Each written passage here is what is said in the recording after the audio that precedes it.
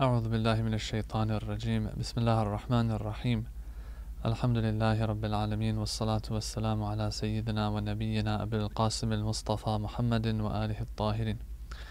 Assalamu alaikum wa rahmatullahi wa barakatuh, dear brothers and sisters, and welcome to our second session of the A Lesson Per Page Quran program. In our previous session, we made it to page number 6 of the Holy Quran.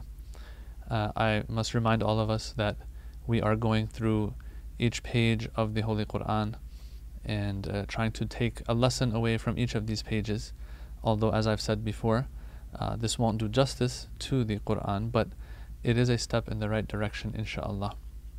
So we made it to page number 6, and we covered page number 6, and now, inshaAllah, today we want to continue with page number 7.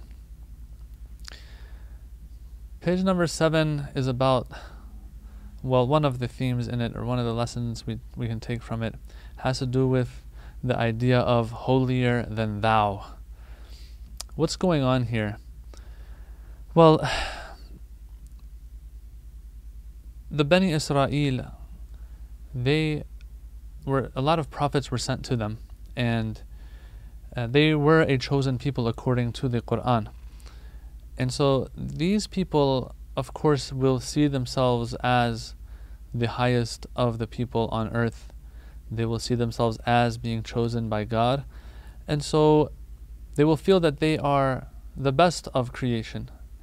Now, when this happens, sometimes a problem will come up, and there will be a little bit of an arrogance that one might develop, and that arrogance will get in the way of one's own progress. And so we want to talk about that a little bit. Let's read the Arabic first, inshallah.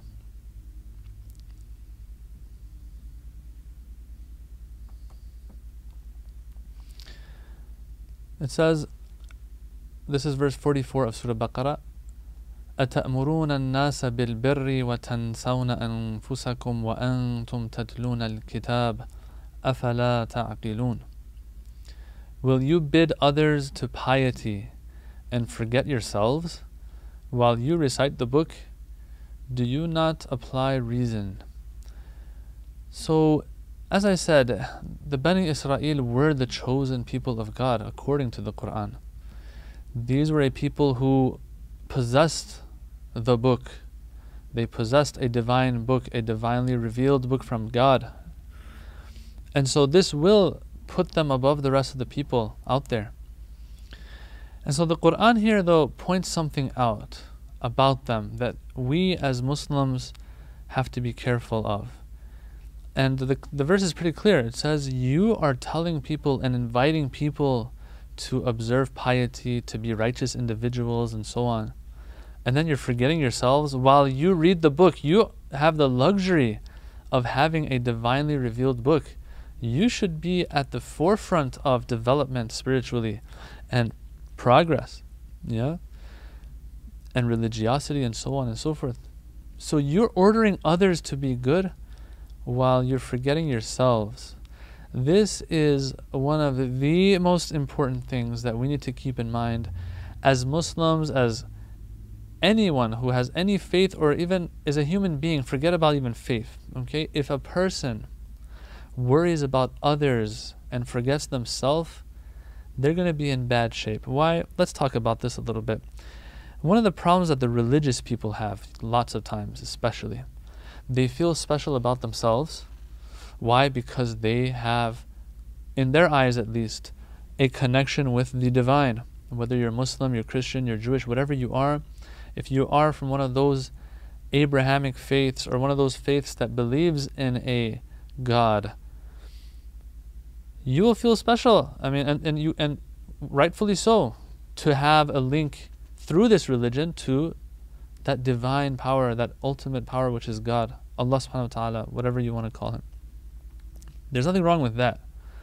The problem is when religious people have this understanding that, okay, yeah, we're good, you know. It slowly reaches a point, now you can have arrogance, you might not have arrogance, but all in all you feel like you're set.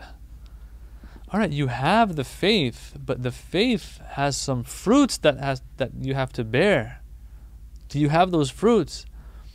The fruits of faith and belief in God are things like humility, are things like helping others, are things like worship, they're things like piety and righteousness and all of these things. These are the fruits. And so if a person believes in the true faith and yet it's that person, they're not yielding these fruits, then it's going to defeat the purpose. This is a problem that we find with religious people. When I say religious people, meaning adherents to a religion, is that you might feel like you're set. I might feel like I'm set now that I am a Muslim, I am a Jew, I am a Christian, whatever it is. We're talking about our brothers and sisters in the Muslim faith right now.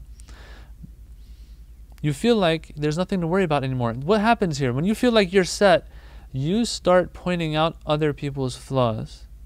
You worry about others being righteous and pious, yeah? And you might forget about yourself. First of all, we as Muslims believe that the sky is the limit for us when it comes to our spiritual growth and development, okay? That's one thing to keep in mind. So the more I worry about others, that means the less I'm worrying about myself. That itself is a problem. But a worse problem is when I have neglected myself to an extent. I have certain flaws within me. Forget about neglecting the higher levels of spiritual growth that I could have attained if I was worrying less about others. Forget about that, right? Let's say someone is in a good shape, but they can be even better. That's one thing. But what's worse is if you aren't even in good shape, you have flaws within yourself that you're not addressing, you're not fixing, and what happens is you're worrying about others. And unfortunately, I don't know what this is. This maybe is something psychological. We sometimes feel like we are doing good. We're getting in better shape when we point out others' flaws. Listen. Other people having flaws, being good, bad, perfect, imperfect, that has nothing to do with you and your growth at the end of the day. This is something we have to keep in mind. So these people who are adherents to a religion sometimes, they'll fail to keep this in mind. That look, I have to worry about myself. I have flaws within myself. And this really echoes a hadith that I really love, where it says that طُوبَى لِمَنْ شَغَلَهُ عَيْبُهُ عَنْ عُيُوبِ النَّاسِ. Good for that person who their aib and flaw distracts them from, keeps them occupied from the flaws of others. Right? This person is like, I got enough to worry about. Let me worry about myself. Let me fix myself before I try to fix others. The Quran clearly says, قُوا أَنفُسَكُمْ وَأَهْلِيكُمْ نَارًا. Protect yourselves and your families first from the hellfire. Then worry about others. Yeah? But then this idea of holier than thou. I don't have to worry about myself because I'm one of the adherents of the faith. I'm a scholar. I'm this, I'm that. No. We're all in the same boat. And we have to worry about ourselves first. Yes, if a person takes care of themselves, right, figures things out for themselves, figures out what their flaws are, works on those, at the same time, okay, there's nothing wrong with helping others and taking their hand. Now, of course, this is different than amr bil ma'ruf and nahi anil munkar, enjoining good and forbidding evil. That is a different concept itself. That is a fiqhi matter. That yes, if someone is doing something haram, something impermissible, willingly, knowingly, voluntarily, then yeah, if there's a chance that you can have an impact on them and stop them from doing that by letting them know what they're doing is wrong, then you have to let them know. That's different than putting on some glasses so that you can see other people's flaws and point those flaws out. This person has this behavioral issue. That person has a temper issue. This person's kids are struggling with this. That person's parents that. Pointing out other people's flaws, finding people's flaws, pushing them towards piety and righteousness when you're forgetting yourself. The verse is saying that you're forgetting yourself. You're not working on yourselves. You're just working on others. That's not going to get you anywhere. And that's why the verse ends with أَفَلَا تَعْقِلُونَ. Do you not apply reason? Like, use your mind. If you are, number one, able to identify all of the flaws of the people of the world, and number two, fix their flaws. If you have a flaw within yourself or flaws within yourself, fixing the entire world is not going to fix you. And this is something we have to be very, very careful about. It's like saying, I'm going to help other people in the gym, like shoot their free throws. I'm going to be the ball boy all the time for them, and I'm going to get the ball for them, give it to them. The guy can shoot 100 free throws and perfect his game. Well, is that going to make your free throws better? No, it's not going to make your free throws better. You have to put the work in for yourself. So serving others is good, but let us not forget ourselves. Let's move on to page number 8. Page number 8 speaks about how some sins will get you in very deep trouble. Okay? And how the love of Allah subhanahu wa ta'ala is why you're in trouble. If a teacher takes you to the principal's office, if mom or dad get angry at you, they ground you for a while, is this because they hate you or because they want to fix something that's within you that needs to be fixed? What's for sure is Allah's punishment, as our scholars have mentioned, is one that stems from His mercy. All right? Now, some sins are going to be so grave and so problematic that Allah subhanahu wa ta'ala, He is going to have to intervene in a certain way that is unprecedented sometimes. So to get into those details, first let's recite the verse, and then there's some interesting things to talk about regarding Bani Israel and one of the big sins that got them in big trouble. The verse says, وَإِذْ قَالَ مُوسَى لِقَوْمِهِ يَا قَوْمِ إِنَّكُمْ ظَلَمْتُمْ أَنفُسَكُمْ بِاتِّخَاذِكُمُ الْعِجْلِ فَتُوبُوا إِلَى بَارِئِكُمْ فَاقْتُلُوا أَنفُسَكُمْ ذَلِكُمْ خَيْرٌ لَكُمْ عِنْدَ بَارِئِكُمْ فَتَابَ عَلَيْكُمْ إِنَّهُ هُوَ التَّوَّابُ الرَّحِيمُ. And recall when Musa alayhi salam said to his people, O my people, you have indeed wronged yourselves by taking up the calf for worship. Now turn penitently to your Maker. In other words, turn repentfully to your Maker, to your Creator, Allah. In other words, repent to Allah and slay each other. That will be better for you with your Maker.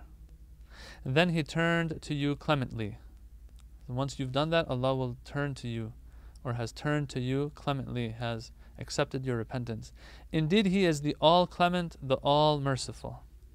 All right.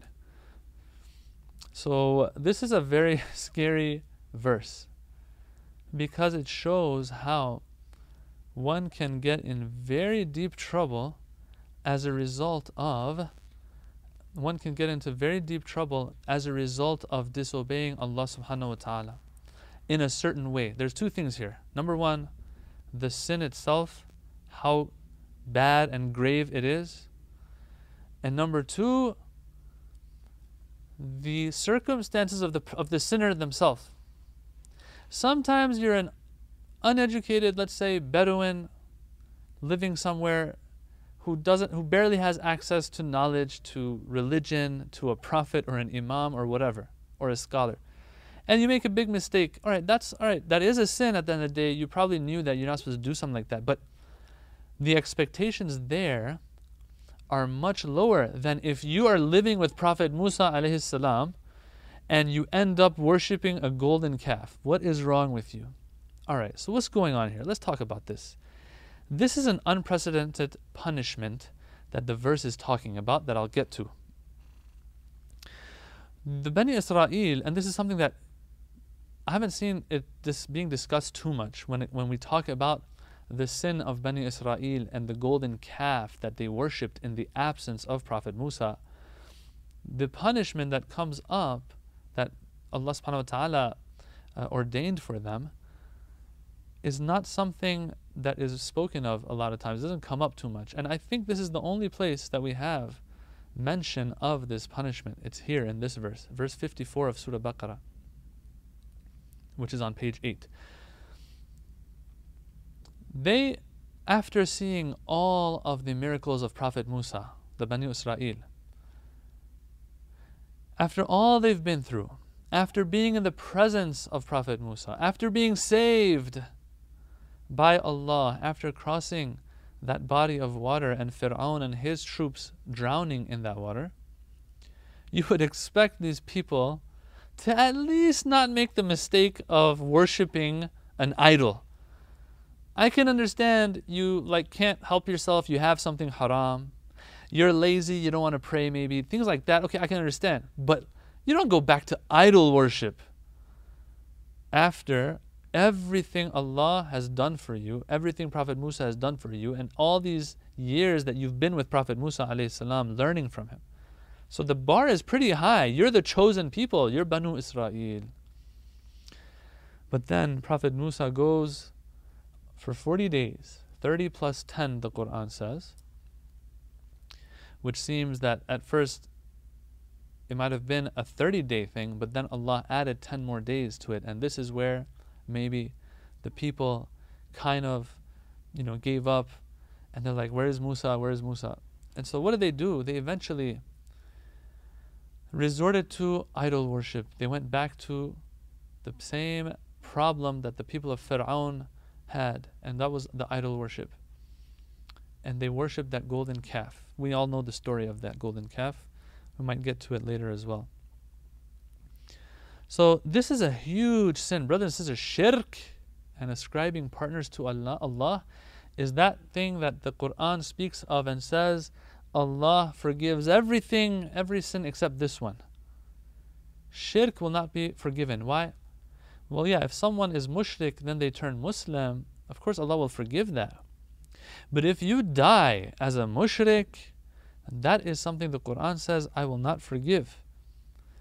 After you've seen the light of Islam and so on and so forth, and then now you're going to go back to shirk. This is a very, very grave sin. It is what ruins your eternal life in the hereafter. So God, as a caring mother or father would do for their child, wants to make sure that we don't ruin our future, our akhirah. So He wants to uproot this. This is not your normal everyday sin here. This was Banu Israel, who have all that knowledge now, who have been through all of what they've been through, of the miracles that they've seen, and Prophet Musa helping them and all of that, and being with the Prophet of God. Yeah, this is them making the gravest mistake of shirk. Allah wants to uproot this sin. Doesn't want them to ever think of going back to something like this. Yes? And so what happens is, Allah says we have to remove this tumor, this cancerous tumor that has now grown amongst you of shirk. We have to remove it completely. I want to make sure you never go back to something like this, because this will get you in the biggest trouble in the afterlife. And I love you so much, and I know there's no other way. When you want to remove a tumor, that is going to require some cutting. That is going to require maybe some pain. But it's come to this. Sometimes you prevent the tumor from forming, but once it has formed, there is no other way, right? But to remove it surgically. And that might entail some pain and hardship and discomfort, all right? So here Allah says, now turn penitently to your Maker. You guys, you made this big mistake of worshipping a calf, a golden calf. Well, it's time to repent to Allah. Okay, we want to repent, we're sorry. Well, no. I want to make sure that this repentance is one that is never followed by going back to such a mistake, because it will ruin your akhirat forever. And so the way you can repent to me regarding this one is uqtulu faqtulu anfusakum. You need to slay each other. What's going on here? We have a hadith by Rasulullah sallallahu alaihi wasallam that Prophet Musa alayhi salam told them to go make ghusl, wear the shroud, the kafan, line up with swords, and when I tell you, attack each other and slay each other. And as you slay each other, do this to the point that Allah reveals to me that that's enough, I am now satisfied. Now someone might say this sounds mean, we'll talk about that. Wow. Now think about it, brothers and sisters. These are people who know each other. These are people who are friends of each other maybe. These are people who might be related to each other, But the divine command comes, I want you to just randomly slay each other. Now, scholars have pointed out here that this is not just a physical punishment. This is a psychological punishment too. Think about it. You're attacking someone that you love, but the only way Allah is going to forgive you is this. This is, as I said, this is unprecedented. And I don't think we ever have another case of a punishment like this coming after this either. Like, it's only a one-time thing apparently that happened. But it's psychologically tormenting as well, that you have to attack the ones that you love even, your friends. Think about it. Just till yesterday, some of these people might have been worshipping that calf together, having a good time. The way we have Salat al-Jama'ah, they had Shirk al-Jama'ah, And so they were worshipping this calf together, having a good time around it together, and so on. They were friends, they were relatives and all that. No. Draw a sword and just go. And think about it. If you don't slay, you're going to probably be slain. And so everyone is trying to slay the other. This is very crazy, but it's a cancerous tumor that has to be removed. It has reached this point. Does Allah want this from the beginning? No. But in order to uproot it, there is no other choice. It was for their own good. And we get a big lesson out of this. That some of these sins, when we look at them, now this one of course was the worst. But like, if we're going to translate the punishment that we're supposed to get in the hereafter for it, if we translate it to this dunya and this life we're in, this is what it's going to look like. So we have to be very careful. I don't want to use the word scared, but it's okay to use it sometimes. We need to be a little scared of some of the sins that we might commit. Because if this is what they translate to, then God forbid we have to pay the price on the Day of Judgment. Think about it. Some of our sins, the kafara for them isn't just that we ask Allah for forgiveness. Oh Allah, forgive me, I was wrong. No. For example, you broke your fast purposely in the month of Ramadan without any excuse, without any justification. Yeah? What's the kafara for that? Everyone knows. You have to either feed 60 poor people, or you have to fast 60 days. And so someone might say, but that's not fair. Like, what's going on here? Why should I have to do all of this? Well, that is what your guna, what your sin translated to. I'm sorry. So what if someone misses their salat on purpose? We don't have a kafara for that, right? But what we do know is that there will be a punishment for it. There might be some accountability for it on the other side. What does it look like? We don't know. So let's try our best to stay away from the sins. Yes, Allah doesn't show us what the punishment looks like. And so we also have always the opportunity to repent and to make up the past. And so we shouldn't lose hope, of course. This is for those who could care less. They have to be very careful. And this will always keep us on our toes, so to speak, right? It'll keep us on our toes, so to speak, so that we're not going to let go of things. And we're always aware that, okay, there's always a chance that there's a huge punishment for the sin that I'm going to commit, that I'm committing, and I have to be very careful about. Now let's talk about this. Some might say that this was mean on God's part. Why did God do this? Well, first of all, this is not a recurring matter. It's not like God, every time someone commits a sin, is saying, okay, this is what you do, slay each other. No, this was a one-time thing.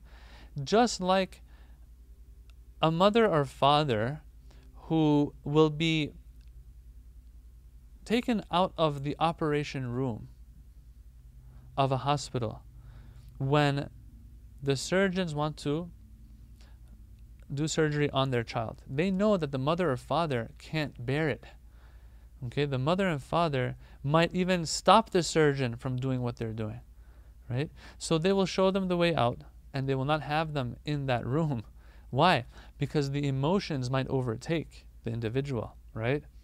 Although they know what is better for that child is for that child to undergo that surgery.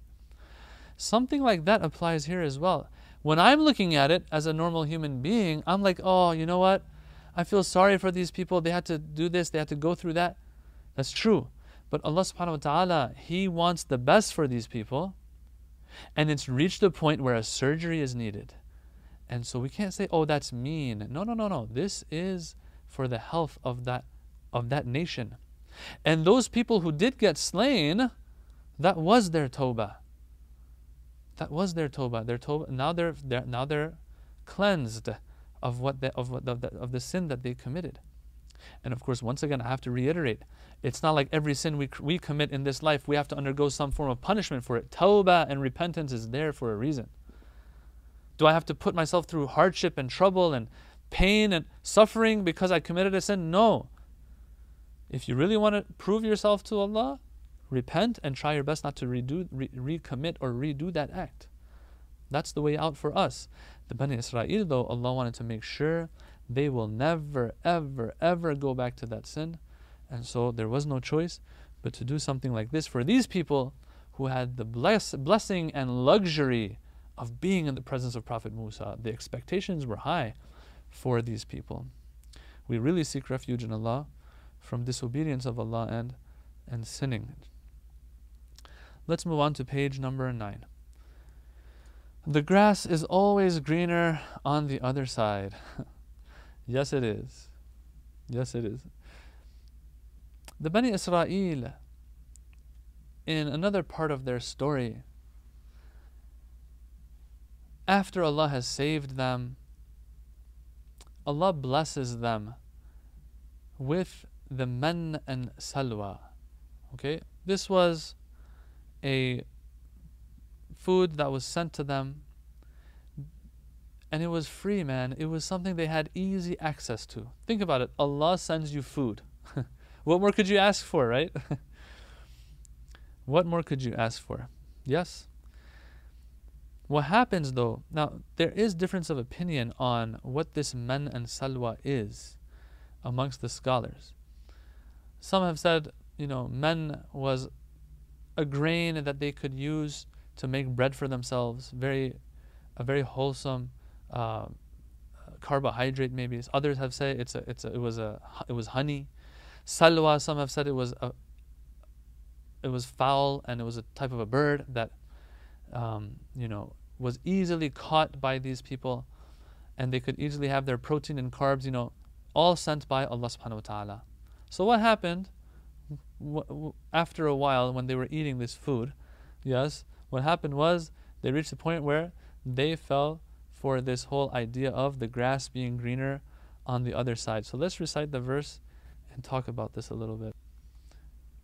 It says, verse 61 of Surah Baqarah, وَإِذْ قُلْتُمْ يَا مُوسَى لَن نَصْبِرَ عَلَى طَعَامٍ وَاحِدٍ فَادْعُ لَنَا رَبَّكَ يُخْرِجْ لَنَا مِمَّا تُنْبِتُ الْأَرْضُ مِنْ بَقْلِهَا وَقِثَّائِهَا وَفُومِهَا وَعَدَسِهَا وَبَصَلِهَا قال أتستبدلون الذي هو أدنى بالذي هو خير اهبطوا مصرا فإن لكم ما سألتم وضربت عليهم الذلة والمسكنة وباءوا بغضب من الله ذلك بأنهم كانوا يكفرون بآيات الله ويقتلون النبيين بغير الحق ذلك بما عصوا وكانوا يعتدون.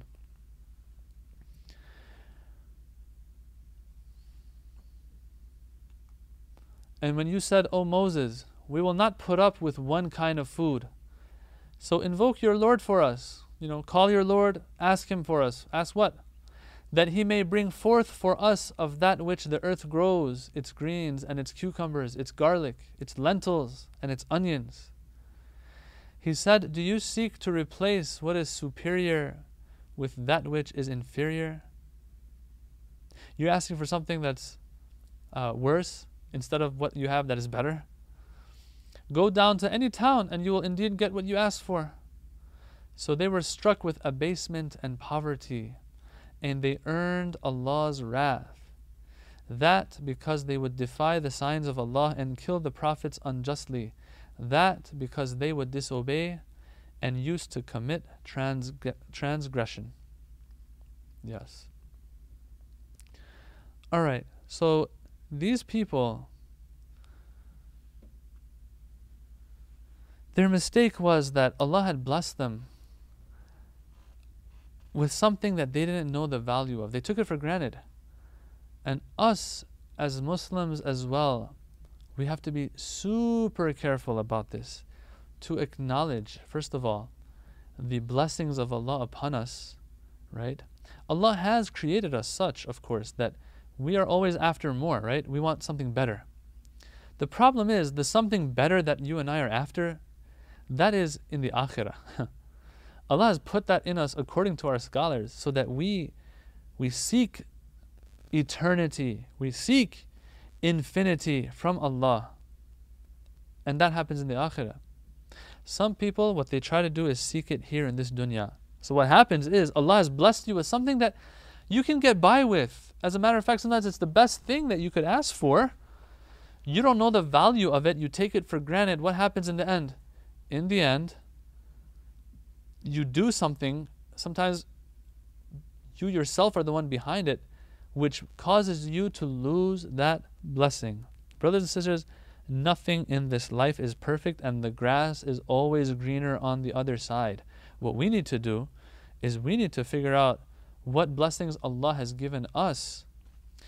And if you think about it, what the Quran tells us will come to mind. وَإِن تَعُدُّوا نِعْمَةَ اللَّهِ لَا تُحْصُوهَا. If you want to count Allah's blessings on you, you won't be able to count them. Right?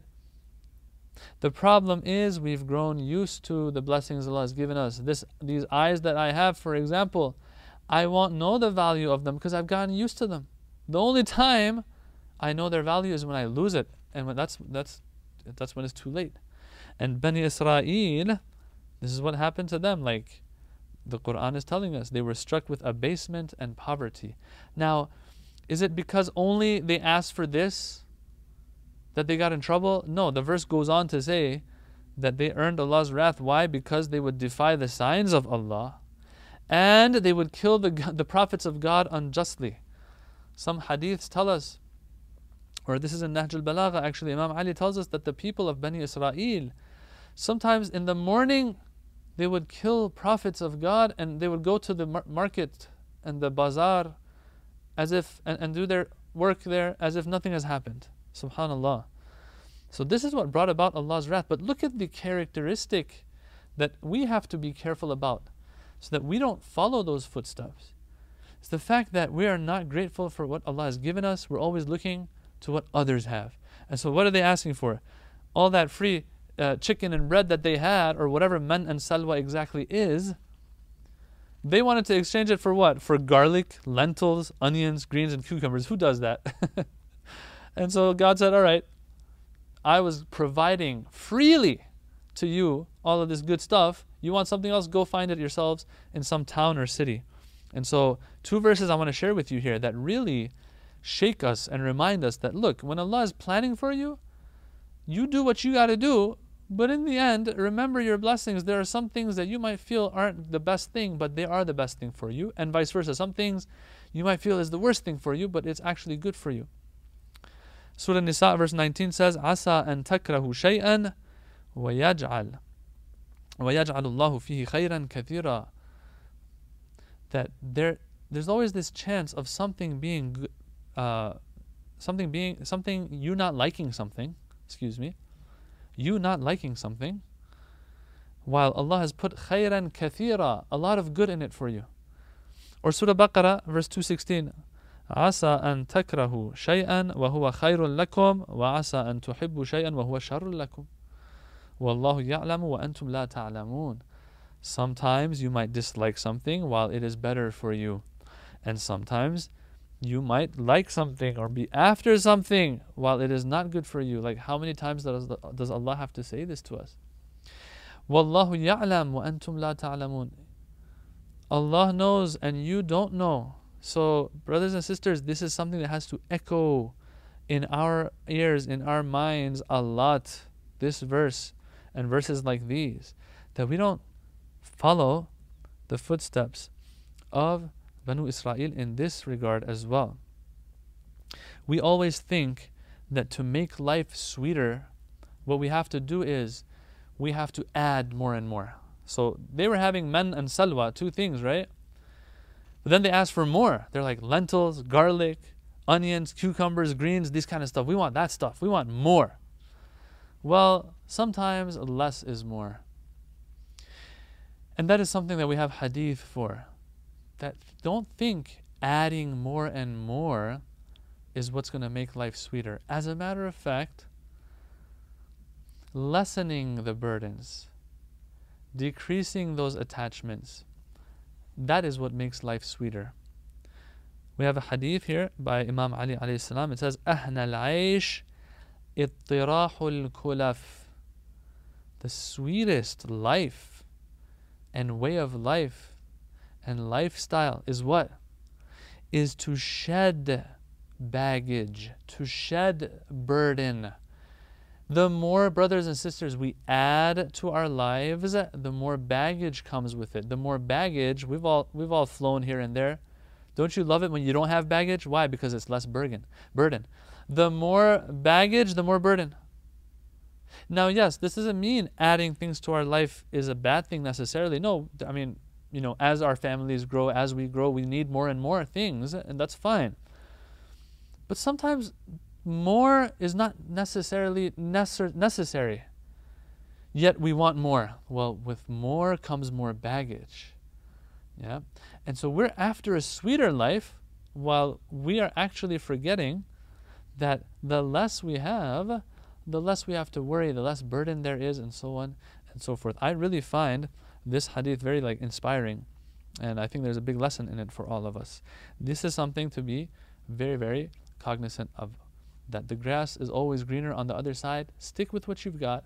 Try to live a good life, and don't think that there is some perfection out there that you have to always run after. You won't find it here.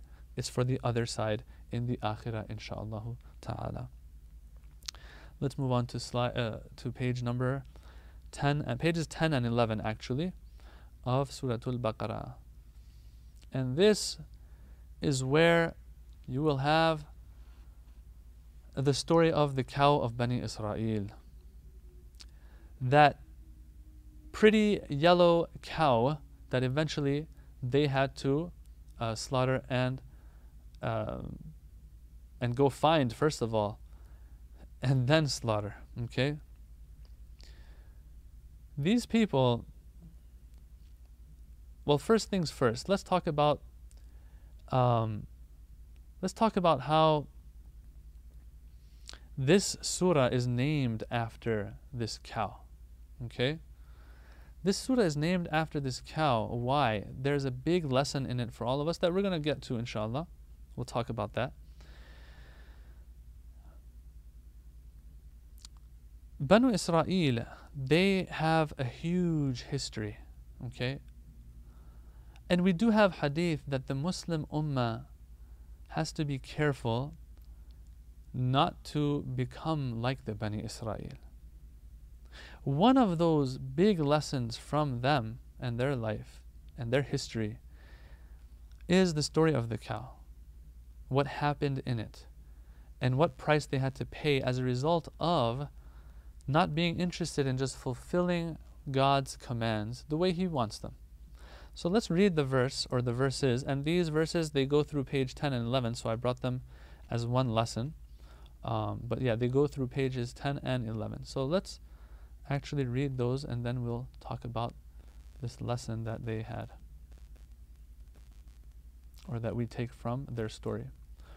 It says, وَإِذْ قَالَ مُوسَى لِقَوْمِهِ إِنَّ اللَّهَ يَأْمُرُكُمْ أَن تَذْبَحُوا بَقَرَةً قالوا أتتخذنا هزوا قال أعوذ بالله أن أكون من الجاهلين قالوا ادع لنا ربك يبين لنا ما هي قال إنه يقول إنها بقرة لا فارض ولا بكر عوان بين ذلك فافعلوا ما تؤمرون قالوا ادع لنا ربك يبين لنا ما لونها قال إنه يقول إنها بقرة صفراء فاقع لونها تسر الناظرين قالوا ادع لنا ربك يبين لنا ما هي إن البقرة تشابه علينا وإنا إن شاء الله لمهتدون قال إنه يقول إنها بقرة لا ذلول تثير الأرض ولا تسقي الحرث مسلمة لا شية فيها قالوا الآن جئت بالحق فذبحوها وما كادوا يفعلون. These are verses 67 to 71 of Surah Baqarah. The translation says, and when Moses said to his people, indeed Allah commands you to slaughter a cow, they said, are you kidding us? He said, I seek Allah's protection lest I should be one of the senseless. In other words, no, I'm not kidding around here. I'm pretty serious actually, and I seek refuge in Allah to be one of these people who, when something important is spoken of, they're silly and they're joking around. No, that's senseless, and I seek refuge from Allah from that. They said, invoke your Lord for us, that He may clarify for us what she may be. Alright, so He said, slaughter a cow. These people are asking details. He says that Allah says that she is a cow neither old nor young, of a middle age. Now do what you're commanded. Like, stop putting it off. They said, invoke your Lord for us, that He may clarify for us what her color may be. He says, she is a cow that is yellow, of a bright color, pleasing to the onlookers. When people look at it, they're like, wow, that's beautiful. They said, invoke your Lord for us, that He may clarify for us what she may be. Indeed, all cows are much alike to us, and if Allah wishes, we will surely be guided. Insha'Allahu, that we will, insha'Allah, do this. لَمُهْتَدُونَ, will be guided and will know exactly what God wants from us. So this is one of those insha'Allahs, that it's one of those insha'Allahs that your mom or dad tell you when they don't want to do something. They're like, insha'Allah, we'll do this, Anyway, he says she is a cow not broken to till the earth or to water the tillage. Sound and without blemish, like perfectly healthy, no blemishes on it, like it's just a smooth yellow color, no dots or spots on it. So Banu Israel now they said, now have you come up with the truth? Now you did it the way you were supposed to. You told us exactly what we need to do. And they slaughtered it, though they were about not to do it. Alright, so that's that's horrible. So what's going on here is we can tell this wasn't your normal, hey, can you tell us the details of what God wants from us? They were procrastinating, they were putting it off, they didn't want to do it. What's the story though? Let's talk about the story first. The story goes like this, that one of the Bani Israel was mysteriously killed. And they go to Prophet Musa asking him, Prophet Musa, figure out who it was who killed this individual. Or ask your Lord to let us know who it was so that we can retaliate. Right? So what was the answer that Musa a.s. gave them? He said, your Lord says, slaughter a cow. They're like, whoa, are you kidding? Slaughter a cow? What's that have to do with anything? Look, do you believe that this is a prophet of God? 1. 2, you've approached him to ask his Lord for something. 3, he has asked his Lord and he's saying, Inna Allah ya'murukum an tadhbahu baqara. Allah is ordering you to kill a cow. What do you mean, are you kidding? Are you joking? This is very serious. This is what Allah has said. How dare you question Allah on this by accusing me of joking around with you? Nobody joking around here. So the story goes on. Once they slaughtered that cow, they used a part of that cow, the Quran says this as well, to touch it to the person that had been killed. And that person got up, came back to life miraculously, pointed out who his killer was. And they were able to probably retaliate and do qisas, as they say. Alright, but that's not the point here. This surah is named after the cow. It's talking about the cow of Bani Israel. What's going on here? What lesson can we take? The first thing I want to say is, question. When Prophet Musa came back to these people and said, God says slaughter a cow. If they had just gone to any cow, old, young, sick, healthy, I don't know, nice colored, yellow, spotted, black, white, she, he, like whatever, a female cow, a male cow, anything would have worked, right? Would it have counted? Yeah, because he said slaughter a cow. End of story. They didn't do that. By trying to find a way out, and this is the problem here, and us reading these verses, these are the lessons we have to take. Instead of trying to find a way out, trying to find excuses, trying to ask too many questions when we don't need to. Sometimes you need to, that's a different story. But when you don't need to, yeah, instead of doing all of that, just do the easy command God has given you. And when they asked the first time, it narrowed down the cow to a certain type of cow. Then they asked another question, narrowed it down more, narrowed it down more, narrowed it down more till it reached the point where the cow that they were after, there's only one of it in the entire world, or in that region that they were living in.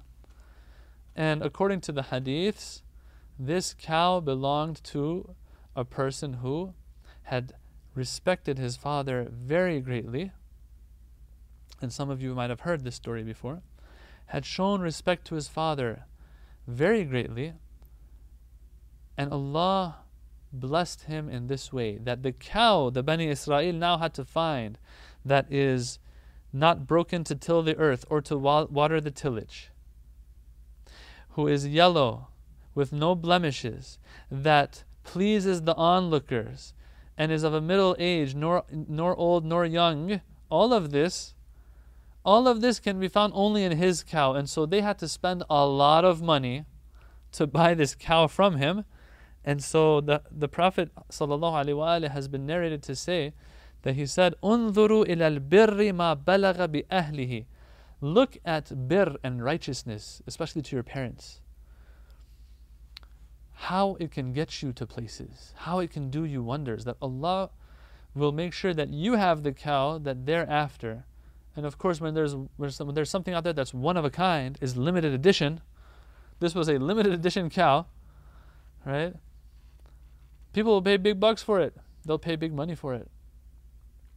And so he was blessed in this way, right? Now, going back to the lesson though, the lesson wasn't this one. That is something on the side, the parents, and how when you do righteous things and you show the respect where you're supposed to, Allah will bless you. Going back to the lesson though, the lesson is this.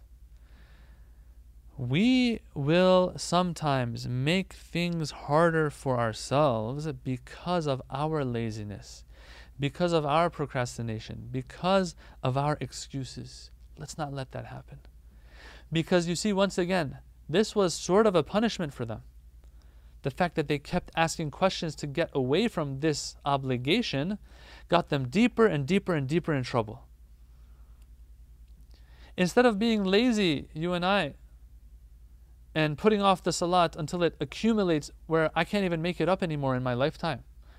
Or, for example, not fasting when I can, although it's going to be a little hard, but I'm just too lazy. Yeah. And allowing the kafara for that to accumulate more and more to the point where I feel like I just can't do this. Yeah.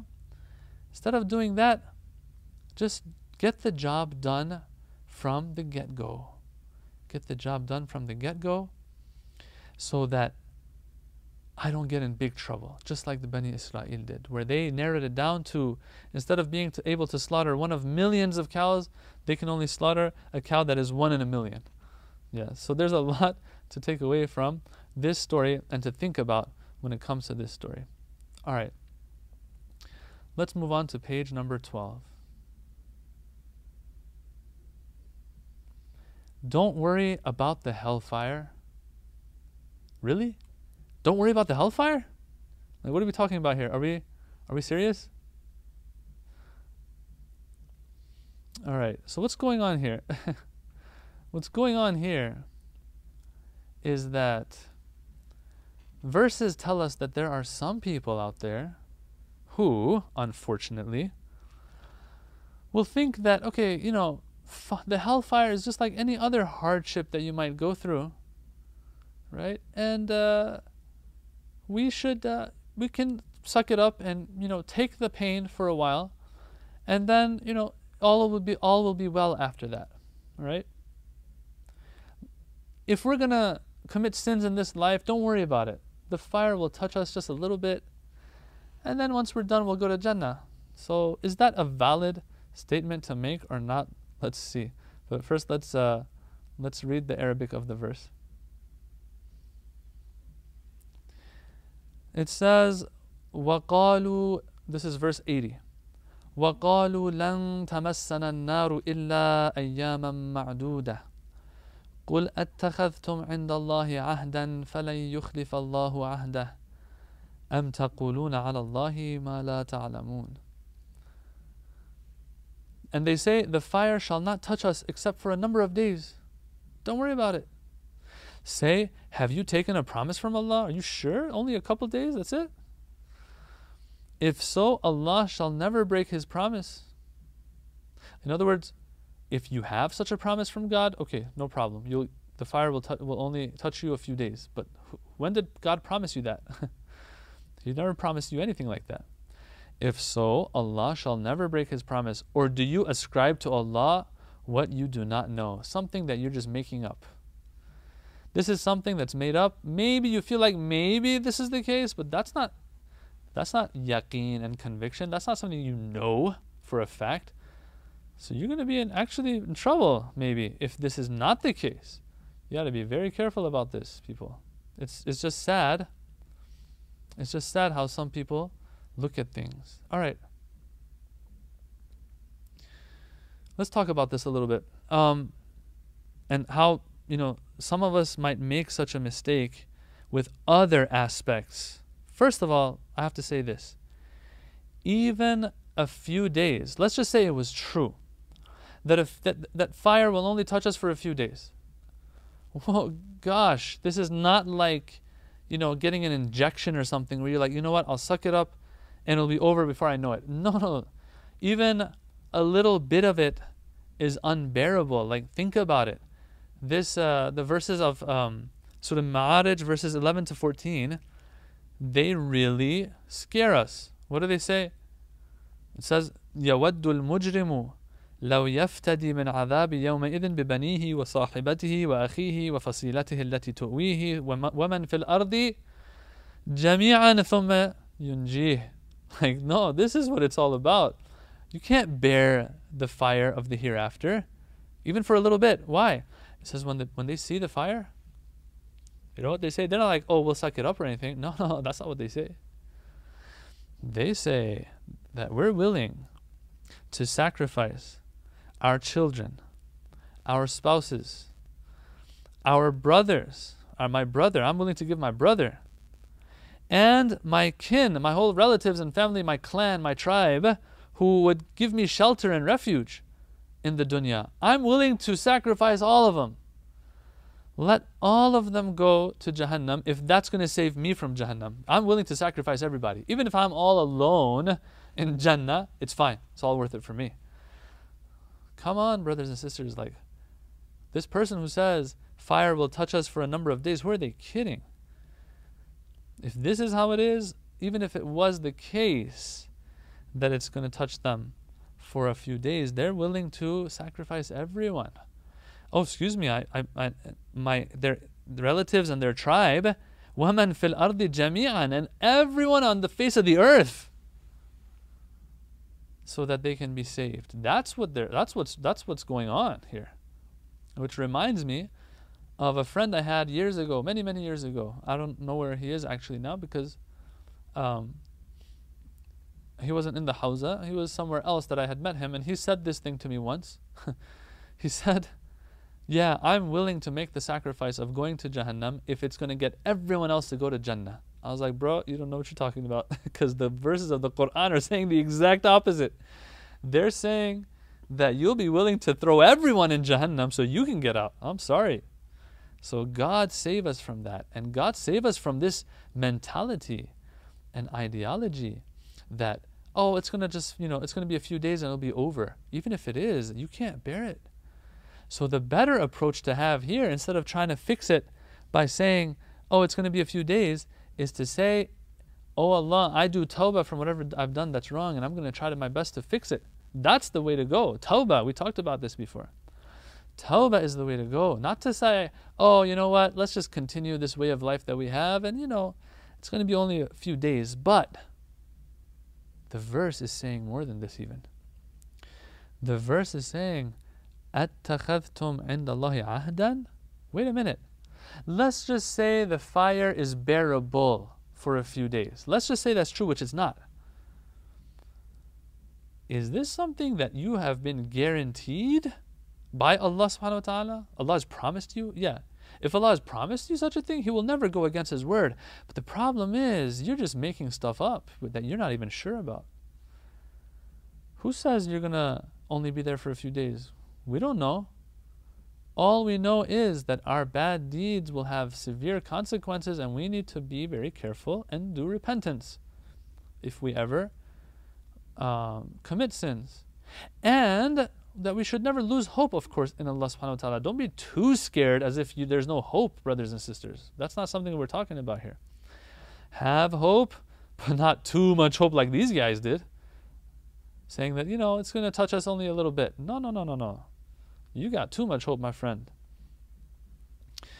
It reminds me of something I've heard people say every now and then, that we're going to do stuff, whatever we want, and then we'll repent later before we leave this dunya, before we die. All right, well, that's pretty cool, but once again, has anyone guaranteed you that you're going to live till you're old and then you can repent? Has anyone guaranteed you that you're going to make it to 30 or 40 years old, Mr. 25-year-old? Has anyone guaranteed you you're going to be alive next year? Has anyone guaranteed you you're going to be alive tomorrow? If there was a guarantee, then yeah. Leave it for when you're 50, 60 years old, but there ain't no guarantee for nobody. And so this is the part that we got to be very careful about. We can't fool ourselves, brothers and sisters. If we're going to fool ourselves, we're going to pay. No one else is going to pay the price on the Day of Judgment. We're going to pay the price on the Day of Judgment. We seek refuge from Allah. We seek refuge in Allah from that. And the only way to fix something like that is to continuously recite Quran and see how Allah is teaching us. Allah says, look, you messed up, it's fine, repent, but don't you ever have too much hope such that you're going to let go of things and do whatever you like, thinking that, oh, we're good, we're set. That is never the case. There is no guarantee at all. Allah is going to make sure that He keeps us like a treadmill, always moving, not stopping and thinking we're good, because we're going to fall off. And if you fall off a treadmill, it's going to be painful, it's going to be problematic. Inshallah, Allah gives us that tawfiq. And with that, we will end session number 2 on page number 12. والحمد لله رب العالمين اللهم نور قلوبنا بالقرآن وزين أخلاقنا بالقرآن ونجنا من النار بالقرآن وأدخلنا الجنة بالقرآن اللهم اجعل القرآن لنا في الدنيا قرينا وفي القبر مونسا وعلى الصراط نورا وفي الجنة رفيقا ومن النار سترا وحجابا وإلى الخيرات كلها دليلا برحمتك يا أرحم الراحمين والسلام عليكم ورحمة الله وبركاته.